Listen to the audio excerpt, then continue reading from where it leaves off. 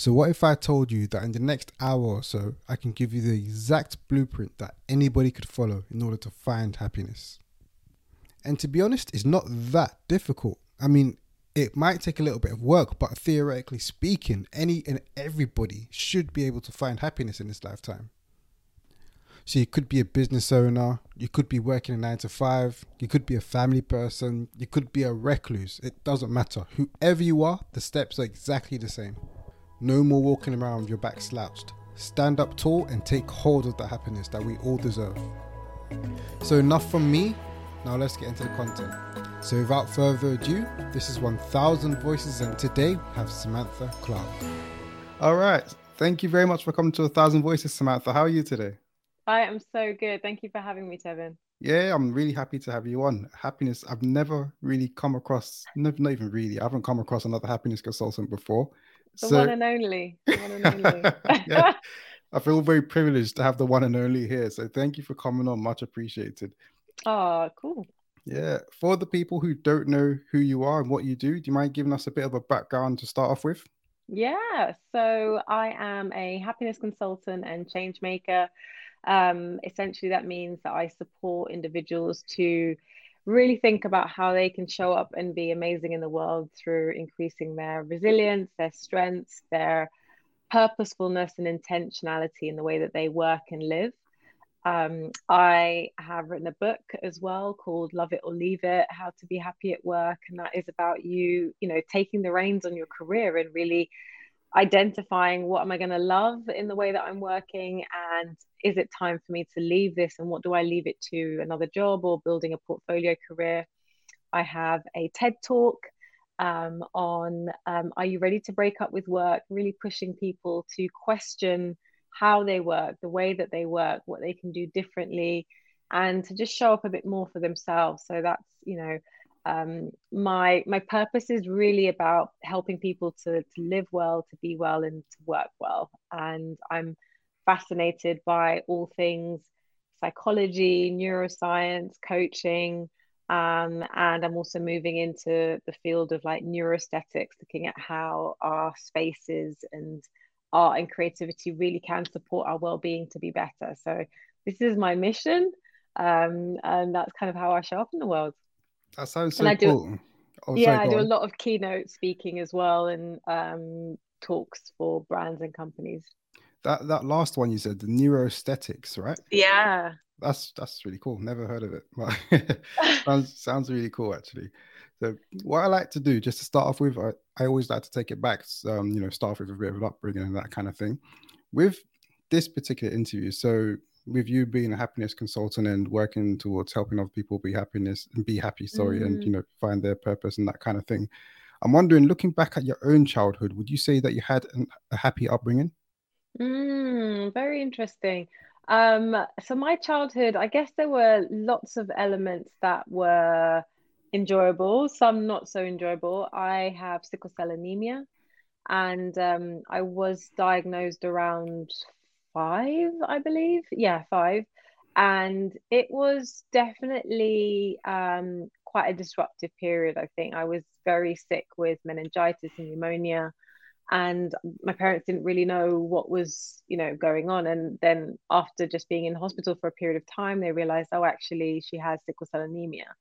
And that definitely was a huge kind of theme and concurrent alongside my childhood growing up, was that relationship with chronic pain and hospital and kind of in and out. I'm an only child, so it's just me and my parents. So there was the three of us. Um, and we've definitely, grown and evolved. We've had our pain points, we've had our good times. So I'd say, yeah, it was a mix, but I think I definitely struggled a little bit at school, being sick quite a lot and not really being able to join in. I guess that's probably why I'm a bit of a geek now, as probably in my studies a lot more. I wasn't able to participate in a lot of sports and things, and I kind of felt a little bit awkward. Um, so yeah, that's kind of the journey. But there's lots that I've worked through and I've healed from that I think have made me a better happiness consultant. But yeah, I'd say it was good, and it had its bad times too. Yeah, and would you say so? I know you had done a few like different careers before you got into this work as a happiness consultant.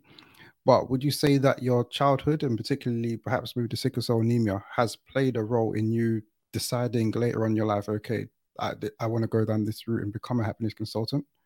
Yeah, I mean, so sickle cell anemia means that you generally have quite a lot of painful attacks in different parts of your body. So in your joints, yeah, everywhere basically that your blood flows. And I definitely know that there were periods of times where, and even into my early 20s, where you would cycle through that pain, which would then mean that you weren't able to move and do things. And then you go into a period of like depression and a bit of anxiety around it and, the negative thoughts. And so I've had to find ways of keeping myself positive in those moments, ways to push me to think differently. And you can fall into this kind of all or nothing cycle, like nothing's ever going to work out. I'm not going to be able to do anything. And I have really used that as a driving force in my life to push me to do different things. Definitely, I had my issues maybe with being at peace with my sickle cell. So I used to hide it, I guess, in my earlier jobs when I'd be in pain and I'd still kind of push through and work because I didn't want to disappoint. And obviously, we've already got the kind of need to really prove ourselves at work sometimes as Black individuals. And I didn't want to be, pulled aside for anything. I was just kind of like, let me just get on with it. And I'd be pushing through pain needlessly. And so, hiding from that also made me feel like I'm only cheating myself. I'm not really being honest. And so that also helped me fuel to think about, okay, if this way of work isn't working for me, what can I do differently? How can I cultivate a lifestyle that allows me to support my body versus ignoring it? And also just to be honest about what's actually going on for me versus having to hide it. Yeah, and with regards to you being in your early 20s and working and going through those serious bouts of pain, feeling and going through depression, all of those struggles you're going through whilst working at the same time. I'm assuming Mm. that was when you're working in advertising and branding world, right? Yeah, definitely. So I would, you've got the long nights and the kind of intensive workloads. And I also just didn't really click with it all. I think I was in an environment where there were lots of parties, lots of drinking, lots of drugs. I was probably also working on client work that I didn't truly love, and I just didn't feel like it was the right fit for me. And I couldn't always explain why I was tired, or why I might need a sick day, or spending an hour in the bathroom just trying to navigate pain. And I was just like, this, I don't know if this is the right industry for me. And I felt morally also a little bit empty because I was working on things like, Alco Pops and lots of sugary cereals. And I just thought, is this truly what I want to do? Um, and if not this, then what? And I think that's what set me down on the path of just pondering what was next. So in the midst of all of that, how do you remain positive? How do you try and keep a bit upbeat and to have some grasp of happiness? Yeah, I think for me, it was definitely well, being an only child, I definitely found a lot of my own methods, either just like got a huge imagination. So I would just do a lot of visualizing. And I had a really great relationship with my aunt, who unfortunately is no longer with us, but she was such a pivotal force in terms of being creative, and she was always someone that I could talk to about stuff, and she would just have the biggest smile and the biggest energy and vibe, and she would just be like, you know what, you've been put here for a reason. um you know let's make something together, let's do something, let don't worry about the pain. And I also think that my mum was very whilst our relationship is a lot better now, I think we had our difficult periods, but she was always very much like, there's been so many times where you could have left this earth, or were very close to death, and you're not. So you are here to do great things. So this is not an opportunity for you to kind of like sit on your laurels. They were very like, hardworking Caribbean parents, and it was just, you've got this, just get on with it. So there was a bit of stiff upper lip, like keep on it, persevere. And then I have my aunt for like, okay, let's make life playful, let's make life creative. She taught me how to sculpture and paint, and draw and we just have lots of conversations. That's really interesting. So I guess on your end, what helped you was having some sort of a support structure around you. So your Yeah. mum, your aunt, and helping, having that, and then them speaking to you and advising you, trying to, taking your mind away from everything that was going on at the time, Yeah. which really helped you. And then it's interesting. You said your aunt was really creative. You're sculpting and doing all that cool stuff. Yeah, Yeah, she was and she would push me to kind of, if work wasn't good, she'd be like, okay, but you love shoes, why don't you take a course in footwear, and that kind of got me spurred into thinking about, oh, actually, yeah, I do really love shoes, and I'm excited, but could I ever make them? And she's like, why not? Just sign up for a class and see where it takes you. And that was the beginning of the next journey for me. So I think between, like, those quite strong women and me myself just cultivating my own, like, inner narrative or ways, or a diary or my imagination about what I could be beyond this. Yeah, I think that's how I navigated it all. yeah. So then after you left the advertising world, you've transitioned into the fashion world, yeah, where Yes. your creativity can really come out. And I was looking at some of your pictures. I like your style. It's Ah, really thank cool. you. It's Thank really you. cool, and it's interesting because I come from a fashion background myself, actually. Oh, cool. Yeah, yeah, back like it feels like it was so long ago, but in it actually wasn't that long, I guess. But yeah, yeah. I came from a fashion background. I went to London College of Fashion and Oh, done nice. my undergrad there in fashion business. But I've transitioned away and I'm not in fashion right now. Um, Okay. but for you, so when you transitioned into fashion away from advertising, you said that you felt morally didn't feel right as well working in that industry. Do you feel like that transition was a step in the right direction for you to help you find the happiness that you were looking for? Yeah, definitely. I think I came home, after different conversations with my aunt and just like browsing different things. I also felt like there was always this question over my head about, am I creative, or I wanting to be more creative, but not really knowing what that looked like. And I, started with these evening classes. So I would go to footwear production, footwear design, fashion history, and it suddenly became like, okay, in the day I was doing this other stuff, and in the evening I was like making things or like sewing shoes and learning about like the history of different fashion. And I just got lost in that world, and I was like, oh my gosh, I love it. And I started to make my own like footwear collection, and traveling to factories in East London, going to Italy, getting the fabrics, working with other designers. Like, I just felt like I came alive, and it was just nice kind of balancing. I started to do a bit of freelancing in like trends, and then was doing the fashion. And unfortunately, we got into, I think it was just the beginning of the recession in 2008, and I had been looking for some backers to help me. And they were like, actually, you know what, fashion, it's very money intensive. And they were like, actually, I don't think that's the right fit. And so for me, I was like, okay, well, this is going to be quite intense. What else could I be doing if it's not this right now? And I started to just do styling for people. I was introduced to somebody who'd been made redundant, and we went on a journey together, kind of looking at his style. And he was also talking a lot about work and the issues that he'd been through with work. And we just bonded over that. And I was like, oh my gosh, this is a whole. I gave him a few bits of advice, and he went off and did it and came back with a new, like, perspective, new job. And I was like, I really like this. And this got me thinking about how could I pull all of the different skills that I have together. And I just went home one night with a big, like, batch of post-it notes and was just putting out all my skills, and found this thing called coaching. And I was like, what is that? Went and did some training. And then this was like the beginning of like happiness consultancy. I did my first batch of training in like one-to-one work. And I was like, right, now I've got some tools to really help people make changes. And I was using it on myself as well. And I could start to see myself flourishing in new ways. So that was definitely like the intro into it. And what sort of tools were you using yourself at the time?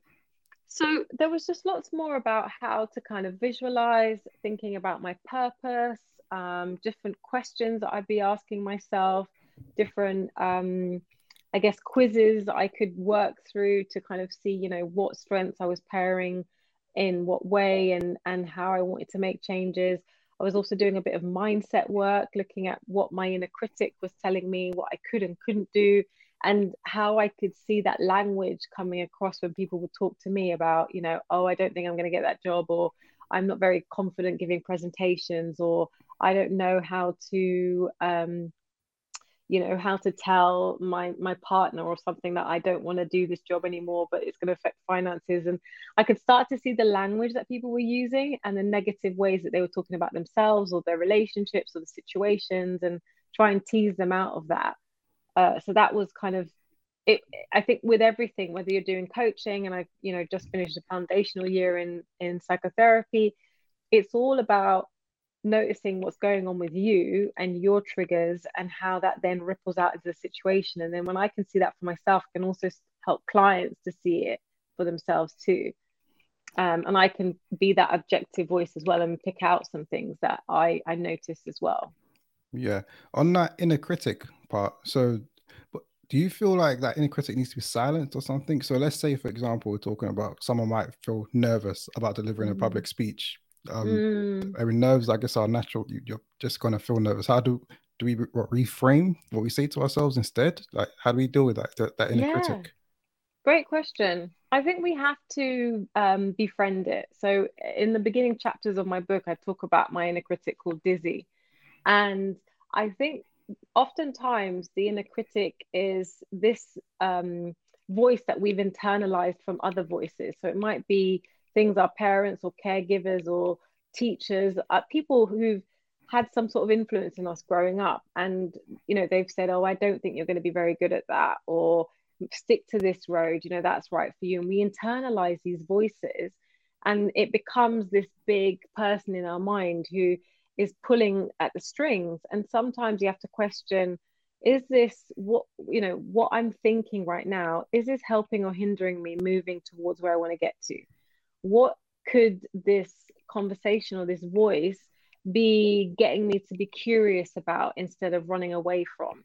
um what could be helpful about some of the stuff that I'm telling myself? And if it's not helpful, then how do I begin to unravel it? How do I begin to question why it keeps coming up and affecting me in that way? And so sometimes I think Dizzy is motivating. So, sometimes the inner critic comes up and it's like, you can't really do that. I'm like, well, actually, I think I can, because the proof shows that I've done it time and time again. Or if I can't, maybe I could collaborate with somebody. And I don't know, I think I've just begun to question, why is it making me play small when actually the proof shows me that I can do otherwise, or I've got a good unit of people around me who will kick that out of me. And it's noticing, do I have those other critical voices in my life that will help shape me to move me forwards versus me just staying stagnant? Is there a reason why you've given your inner critic a name? Yeah, I think it helps to just give it a little characteristic, a shape. Sometimes it's almost like I can visualize the conversation that we're having together, and it just helps me to step outside of myself and just see this as, some sort of debate. And sometimes this is a bit of a muse. It is actually inspiring me, and it's pulling out maybe some blind spots I hadn't noticed. And it's like, oh, actually, um, have you prepared this and this and this? So, and I'm like, oh, actually, no, I haven't. So that's a really good point, and I think it is good to just have this dialogue, so you can separate yourself from it, because I get people to keep like a little achievement diary as well. So you can really see where you're progressing in life. And if you allow yourself to just live in your own internal narrative and not look at the proof, not look at what's happened, you're not going to move forwards. So just stepping outside of yourself, seeing this as a separate conversation and a dialogue that you can assess, it just helps you to kind of remove yourself and not be so absorbed in it. It's interesting when you're talking because I'm hearing some parallels between. Have you read The Power of Now? Yeah, yeah, Eckhart, Yeah, yeah. I'm hearing some parallels because he talks about. I read it some time back, so I might be. But from one of the key things I took away from that was when he talks about not necessarily running away from your thoughts, but just becoming aware of what they Yeah, are. Sit yeah, in, listen, just be aware. And it's yeah. there. It's like you're saying, just befriend it. Don't. run away from your inner critic or whatever. It's just to stare, like befriend it, Yeah. um, and learn to live with it, and that kind of thing. Um, Totally. And I think sometimes it's almost like when you think about meditation as well, and these thoughts come up, and people are like, oh, stifle it down and just get back to your breath. And that's all well and good. But I think, one of my old meditation teachers said to see your thoughts like clouds and like a weather system. And, the clouds move on through the day and they're there, they're fluffy, they disintegrate. But it's only if you really you hold on to it and you give it so much more power and substance that it starts to control you. yeah, yeah, great. So, do you have like a happiness routine? Is meditation a part of your happiness routine? Yeah, I do have a little happiness routine. I think it's more, I call it a little wind up, wind down routine because I feel like how I wind up into my day, I'm not someone who can just like get up and get going straight away. I definitely need some spaciousness in the morning. Um, and it's a mixture of, a little bit of like quiet time, meditation time, whether it's just staring at the sky, or just taking some time to pause in the morning. I do a little bit. I never used to journal. I used to really hate sitting down and writing and just, doing it that way. But then actually I alternate between writing or voice noting in the morning. If there's anything on my mind or if there's a certain way I want to show up today, I will do a little voice note or I will write down some notes about like what's going to be on my happiness compass today. So I might set up like the 4 points on the compass, like how do I want to show up today in terms of attitude, mindset, manner. Um, Definitely there's a little kind of smoothie situ going on. And then I try and do some sort of movement in the morning that really helps my joints. Um, and yeah, and then I kind of just get into the day from there. Amazing. All right. So, what would you define happiness as? I think happiness has definitely evolved for me over the years, and I think it is more about that contentment now. Do I feel at peace? Does my nervous system feel peaceful? And I think it is just noticing, what is it that really brings me joy and that spirited a sense of adventure. I don't think happiness is that destination piece. I think it is really about savoring every moment of every day and just noticing, what really does light you up. The past 2 years, we've gone through so much turmoil and so much disruption, and there's still so much uncertainty and disconnection in the world that actually, we can find happiness in the smallest little things. It's a stranger giving you a smile on the street. It's I love getting like feedback from clients or just the fact that I can make a good meal and it tastes excellent and I can give that to my friends. Like there's little things like that, but it is that sense of contentment now.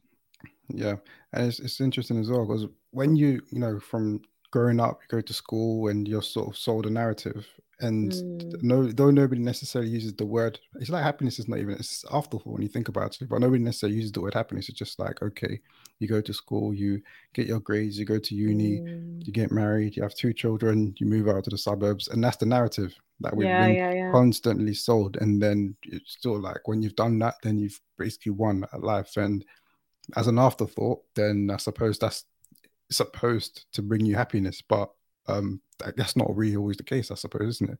With Yeah. I was going to say, with your in your line of work and your experience, what are some of the main things that you find clients are coming to you with that are really taken away from their happiness?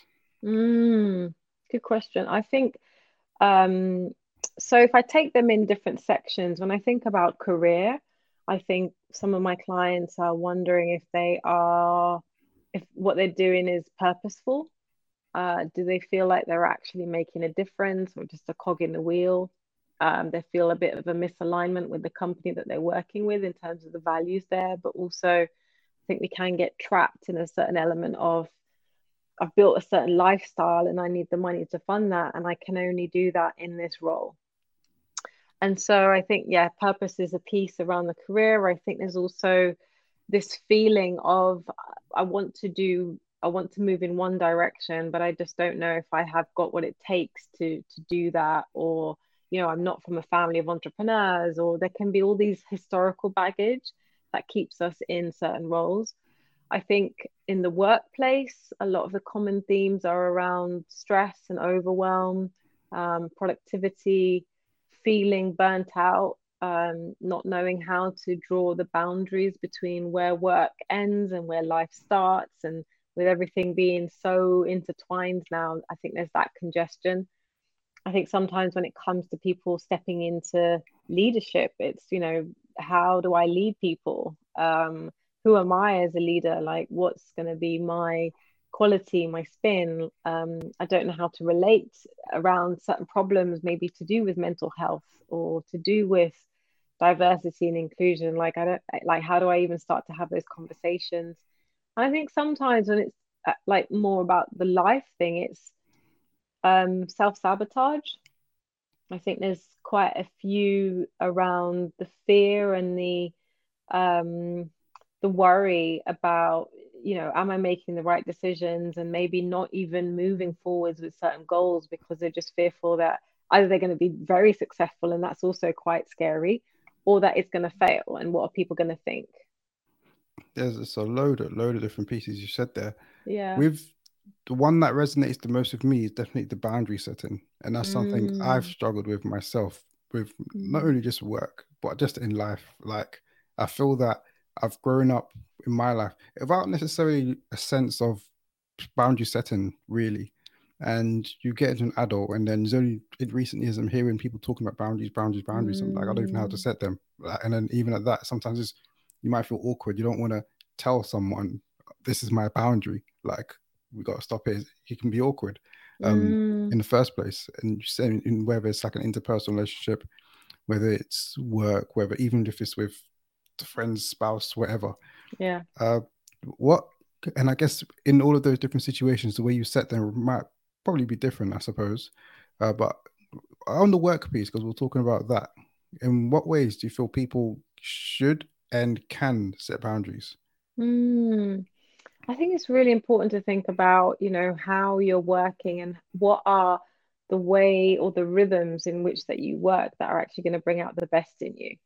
And so it's noticing, one thing I do with my clients is really getting them to think about energy levels throughout the day and whether or not they keep pounding their diary with more and more meetings, and actually that's probably their best productivity time. And getting so within that, it's getting out of people pleasing and moving into a place of actually, no, this is time that I need to be blocked off to deliver on X amount of work, or actually, this is time that I need for strategic thinking. Can we do it here at this point? Or actually, I can't help you with this right now, but I'll be able to do it at this particular time. And just getting really firmer with that, because I think there's always this balance between wanting to deliver, wanting to meet certain standards, but then equally, if you're saying yes to everyone else's priorities, what then happens to your workflow? So, there's definitely the boundaries we need to set around energy management and the way that you're working and the tasks and responsibilities that you have to get done. But then I think there's also something around um, how you want to be spoken to and how you are cultivating relationships with people, and where there are certain boundaries that, one, we need to learn how we're showing up in that scenario, because we are the commonality in all of our different relationships, right? So if there is a common thing that keeps coming up, is this something to do with you, or is this something that a conversation you need to have with somebody else? So it's identifying what are the different communication styles that exist. Am I misreading things, or are they misreading me? And how do I start to maybe push back if I feel like I'm not being heard, or if I feel that sometimes I want to be noted or being seen in particular groups, or want my voice to be seen, especially virtually as well. So it's like Mm. noticing, where am I not making a name for myself or not making myself heard, and how do I start to stand up for myself a bit more? And I think the other boundary is knowing when to call it a day at the end of the day. When we keep going and going and going, how is that eating into the rest of your life? And how can the company, whether you are the leader and you're thinking, or the manager and you're emailing people still at 8, 9 o'clock, you're not setting the tone for people actually switching off. So, that's something that I try and help at a senior level really cultivate, like, what is the framework for how you're going to operate, and give people the opportunity, one, to switch off, so that it can be refreshed to deliver great work the next day, but also that you're actually walking the talk as well. As you're talking there, something pops into my head, and I'm thinking about when we talk about in work, attrition rates, it's particularly with Mm, black staff, and yeah. I can talk for maybe like a handful of. I'm pretty sure it's the same across the board, but I know like of a handful of firms anyway, where it's definitely a fact where black Mm. staff are leaving at way higher rates than other groups within these workplaces. And I'm wondering if you've had any insight into that, if you've heard anything from clients, from other people. Is it to do with this boundary setting piece? Is it a culture thing? Happiness? Like what's playing into that? Yeah. Do you know what? I think it's a mixture of things. I think it's a reality of, one, do I feel like this is a place where I'm actually going to be heard, seen, and able to progress? And I think there's a lot of companies where they're talking a good game about diversity and inclusion, but actually at very senior levels, it's still only represented in one way. And I think as a Black individual, if you're looking at that and thinking, where am I going in this company? Is there an opportunity for me to progress? Can I be cultivated to move forwards? Then actually, if it's not here, then I need to go somewhere else where I am seen and heard. And I think there's also just different responses to conversations around race and, other areas around diversity inclusion, and a company saying one thing but yet doing another. And I think if an individual again is feeling that mismatch and a misalignment with values, they're going to move on. um, Plus, there's also been a massive rise in entrepreneurship and people thinking, well, fundamentally, if I want to maybe build a different life in a new way, then I might have to build it for myself and work for myself. I know that for me, it was definitely interesting to look at how could I start to build my own business, or, work in a way that was very different to maybe what my parents had done. And that meant, starting to work for myself. And I'm not trying to say one is better than the other, because I feel like it's really important for you to be happy doing your work, whether that is you in a company or you starting your own business. But I feel like people are questioning, is this really for me? Am I trying to fit into a box and it's making me feel really uncomfortable? And I don't feel like I can, really push myself or have these conversations here. I'm going to go to another company where I can, or I'm going to go and start working for myself. So when I have spoken to different clients, it is, a case of, I just, I struggle to be heard here. I struggle to feel like I have to fit in. I struggle to see, if some of the practices and the systems they're putting in place are actually going to benefit me or work against me. And so I think, we're all at a crux point where we're making key decisions. And I think companies need to really step into that and notice that if you don't really listen to everybody in your business, everybody, the Black individuals, the Asian individuals, how are you going to hold on to this really diverse workforce who are incredibly talented, who will help you drive your business forward and be strategic? And if you don't, they will go elsewhere, or they will go and start their own thing. Yeah, and I want to take it back a little bit to when we was talking about some of the issues that staff are, no, that people, some of your clients that you're facing that are taken away from their happiness. Something else you mentioned was Mm, purpose, mm, and I wanted to touch on that as well. So, like from a personal perspective, I've, I feel like I found my purpose, and yeah.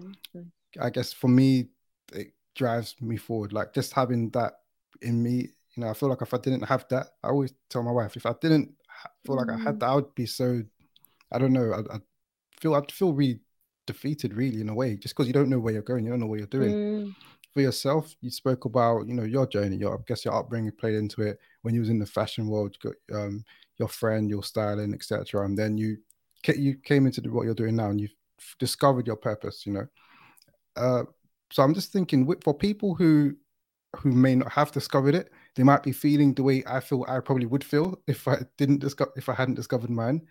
How do mm, people like that go about finding what their purpose is in the first place? mm. So I feel like purpose is, it's not just going to turn up and knock at the door. It is through a process of finding and creating.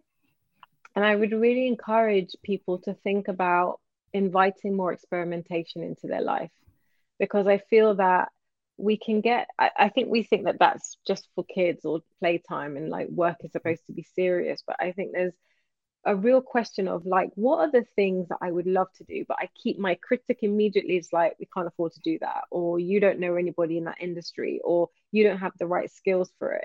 But actually, what would happen if I just set out a period of experimentation with three ideas? Maybe it's wanting to start a YouTube channel, wanting to, learn how to be a landscape gardener, and maybe one thinking about starting to buy property. Like, in all of that, I'm not saying you need to go from career like ground zero to like complete revolution in a month. It is about just starting to think, okay, for one of them, could I interview somebody who is a landscape gardener? How many property shows am I watching, or mini courses could I go on? Could I set myself a period of 3 months to explore the world of property in all its facets after work, on the weekends, interviewing people, taking a couple of courses, looking at what I've got financially, and just seeing, does this really light me up? Because sometimes we can talk about what we want to do in terms of purpose, but when we get into it, or we take the job and we take the leap and we're like, actually, this is not what I want to do at all. Only through the experimenting and hacking how you're working can you start to unpick what really lights you up. And I feel like I've gone through that process, right? Really experimenting, making the shoes, doing that. I definitely learned that I love sourcing. I like, curating the collection. Probably wasn't happy all day to sit drawing shoes and things like that. I love the making of them. And then as you get into like the coaching, who do I want to support? Actually, through doing lots of one-to-one and group work, I realized that, there are times when I really love one-to-one because you're getting deeper with somebody, but actually I'm okay delivering a group workshop too, but I probably want more of the one-to-one in my portfolio. So you have to do things to start to give you that insight into how you show up as an individual, what triggers your fire, what actually leaves you flatlining. And you thought, God, I'd really wanted to be a photographer, but actually sitting around, working with people, taking portraits, it's kind of boring. Like, I don't think that's what I want to do. So I think list out maybe your top 5 things that you really want to do. Think about maybe one to start with that you could start to experiment and just question, what excites me about this?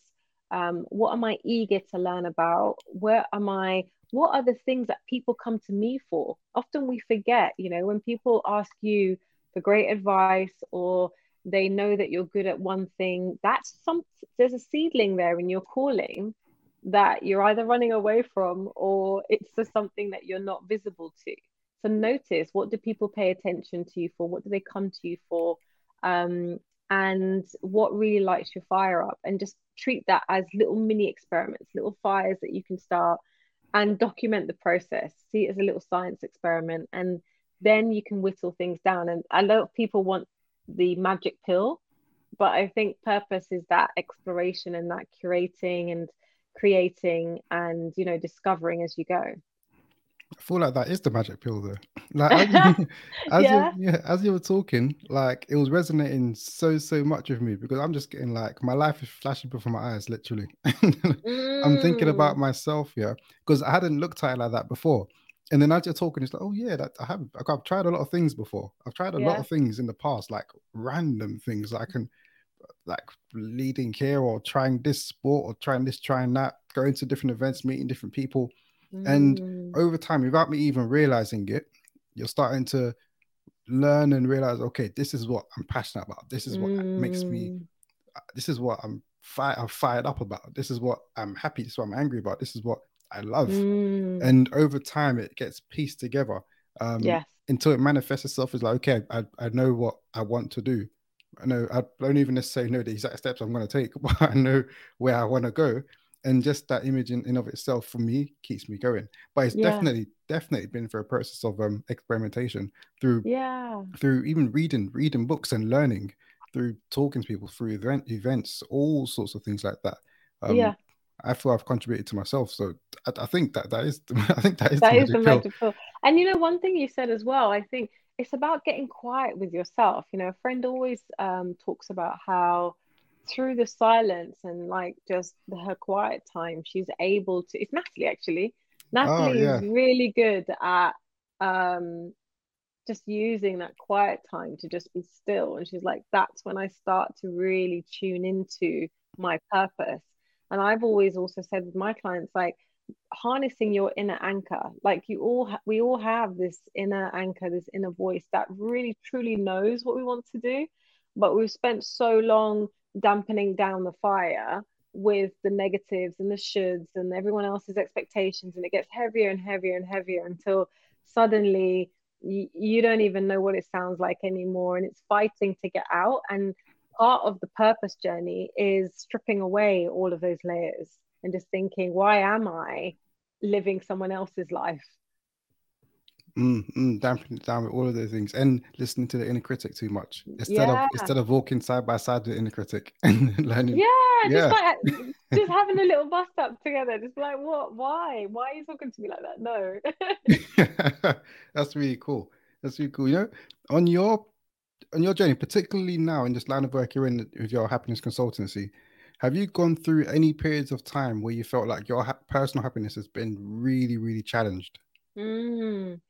Yeah, so I probably had two periods. I think definitely in the early days, starting out, I think I was a year into, so I got a job as a head of happiness for a company, and I was with them for 2 years.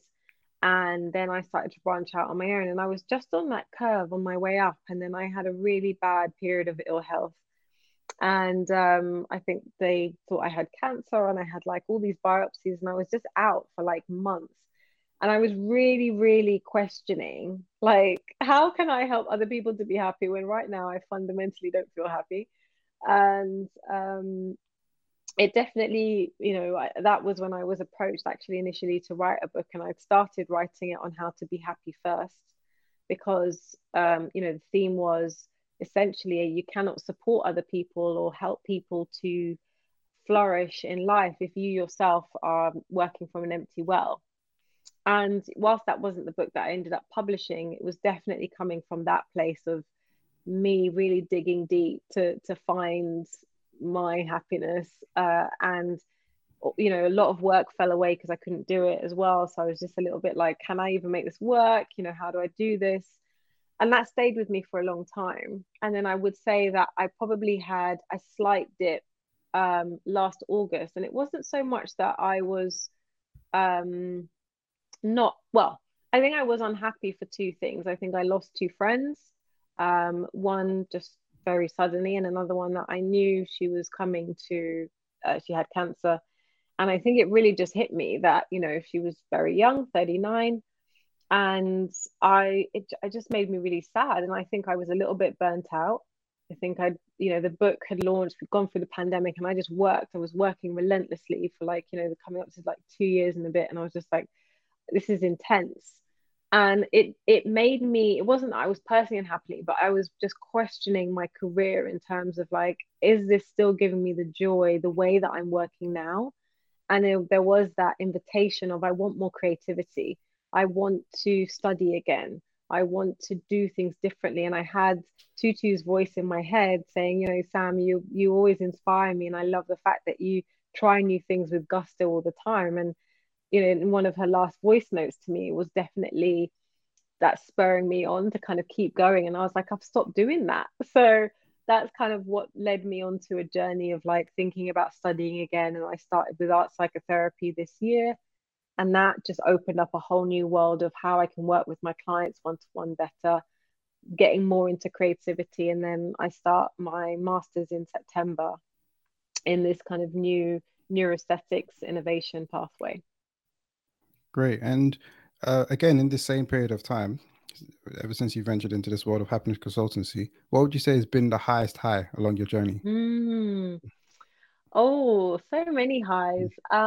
Getting a book deal was definitely like, that was just a crazy kind of summer and leading into that journey. That's definitely been a high. Doing my TED talk was also amazing. Um, I think having a really interesting conversation with Hillary Clinton and Angela Duckworth about, what it means to create change-making leaders.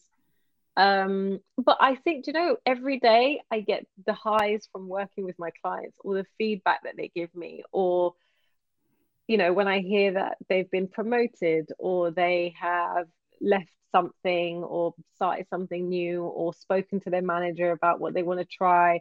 Like, it's those things that just get me all fuzzy inside every single time. That's great. That's great. Maybe I should have asked this a bit earlier, but getting into this line of happiness consultancy, how did you initially start to brand yourself and even get clients in the first place? Mm. So I had a bit of a portfolio career when I was doing a bit of like what I call style therapy coaching, kind of this styling versus coaching and helping to support people. They would then invite me into their companies to do talks on like confidence. And I was also working at the School of Life, lecturing there. And I started working at a tech company. And originally I was brought in to help with strategic marketing and events and things like that. And it was just supposed to be the kind of, I guess at that time, was like it's the filler whilst I was building out all the other stuff.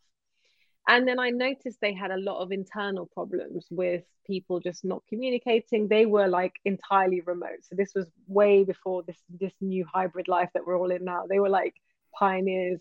And Mm. I just said to them, there's a lot of issues that you guys have got around like your people and development, and just generally no one seems very happy here, despite everyone being able to work from home. And so I pitched them the idea. I said, look, I would love to stay here and really think about how I could work in this capacity. And I said, I do a bit of coaching, I do a bit of teaching here, I'm learning all these different ideas. I could become your like head of happiness. And they were like, okay, let's do it.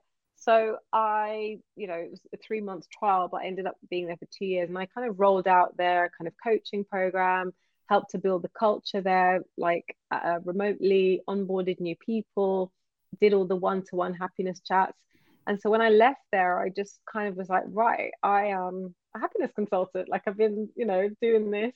And I started to pitch to clients initially some of the people that I'd done talks with before. I pitched to do some more talks and to help them develop ways in which they could kind of see some of the happiness issues in teams. And then I got some work with Dishoom, and I think that was my first like real long-term piece of work where I was working with their head chefs, their area managers, area directors, and then like the managers of all the kind of key restaurants. And I did a happiness program for them over a course of a year, really getting them to think internally outwards. So looking at their internal happiness, how they then support their teams and people, and then how they kind of really build that out to make a Dishoom leadership style. And that kind of was the journey for me. So there was lots of tapping into old connections, tapping into clients and where they were working, and telling them this is what I do now. Hook me up. Like, this is what I do. And this is what I can start with. And, and then once I get my foot in the door, I would then speech my way into little different consultancy packages or coaching. Amazing, amazing. Okay, let's go. I got one final question that I'd like to Yeah, ask before we go into the quick fire questions. cool. What do you want your legacy to be?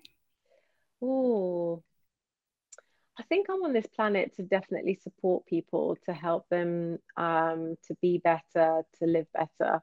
I I want to be known as somebody who helps you to think or to provoke you to think differently. I want to help people to transform, to be better. And yeah, I just think someone who really helped support me to be better, somebody who helped to transform me, whether it's through my ideas, through my book, or a product that I created, they could really say that actually that helped me to transition to a new place. Great. Okay, perfect. Let's go into these lovely quick fire questions. Oh, Let me pull them up. Okay. Where are they? Here we go. 10 questions. There's no time limit. You just say whatever comes to your head first. Yeah, Okay. All hit right. with it. Cool. All right. Let's go. Number one. What's your favorite movie? Oh my God. Oh, I love poetic justice actually. Yeah, let's All go with right. that. Cool. Next one. What's your favorite book? This is a tough one. I would say, I don't know if it's my favorite book, but a book that I keep going back to is maybe from a work perspective, Reclaiming Conversations with by Sherry Tuckle. All right. Perfect. Next. Name a song that you can never get bored of. Donald Jones, you know what's up? Oh, classic. Oh my gosh. Yeah. Good choice. Okay. If you could only eat one meal for the rest of your life, what would you Ah, pick? this is tough, fam. It's a it's a toss up between plantain or apple crumble. Like I feel like those are my favorite. Those are some of my favorite things. Or my aunt's curry goat. Hmm. Cool, we can have them all. It's like I just have them all. Yeah, one yeah, big yeah. combo meal. All of them. Yeah. Cool. All right. How do you start your day? I get up, pull the curtains. I like loads of light in my eyes, and then just some time to think, meditate, be intentional, grab a smoothie, bit of movement, bit of music, done. Great. Name three people that inspire you. Ooh. To my auntie Yvonne. Um, I am inspired by Nina Simone and Rihanna. Great. Okay. What's the best advice you've ever received? Mm.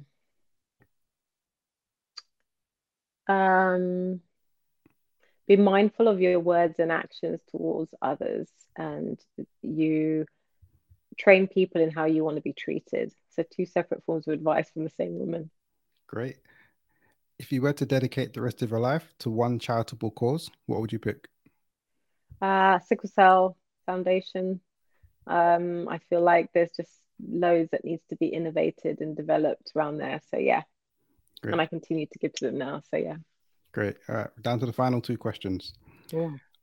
Kindest thing that someone has ever done for you. Mm, there's been quite a few, but I would say uh, being up all night with me when I was having a crisis. All right. Great. And final question. What's one thing people don't know about you? Yeah, I guess that I talk to myself quite a lot actually. So That's all we right. full on having lots of conversations in my flat to me, myself, and I. You and Dizzy. No, not even me and Dizzy, just me and me.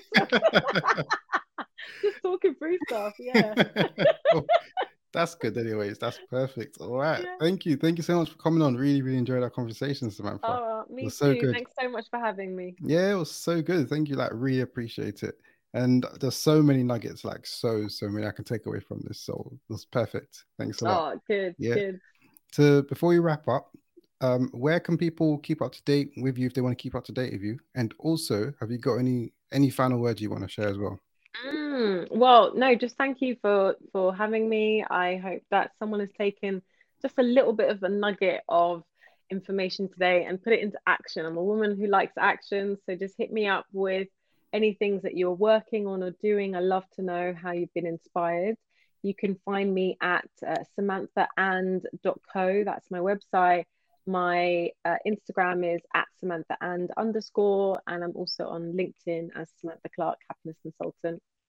And yeah, definitely check out my book, Love It or Leave It, How to Be Happy at Work. If you are in a career transition and you want some support, that is the first place to check out and watch my TED Talk.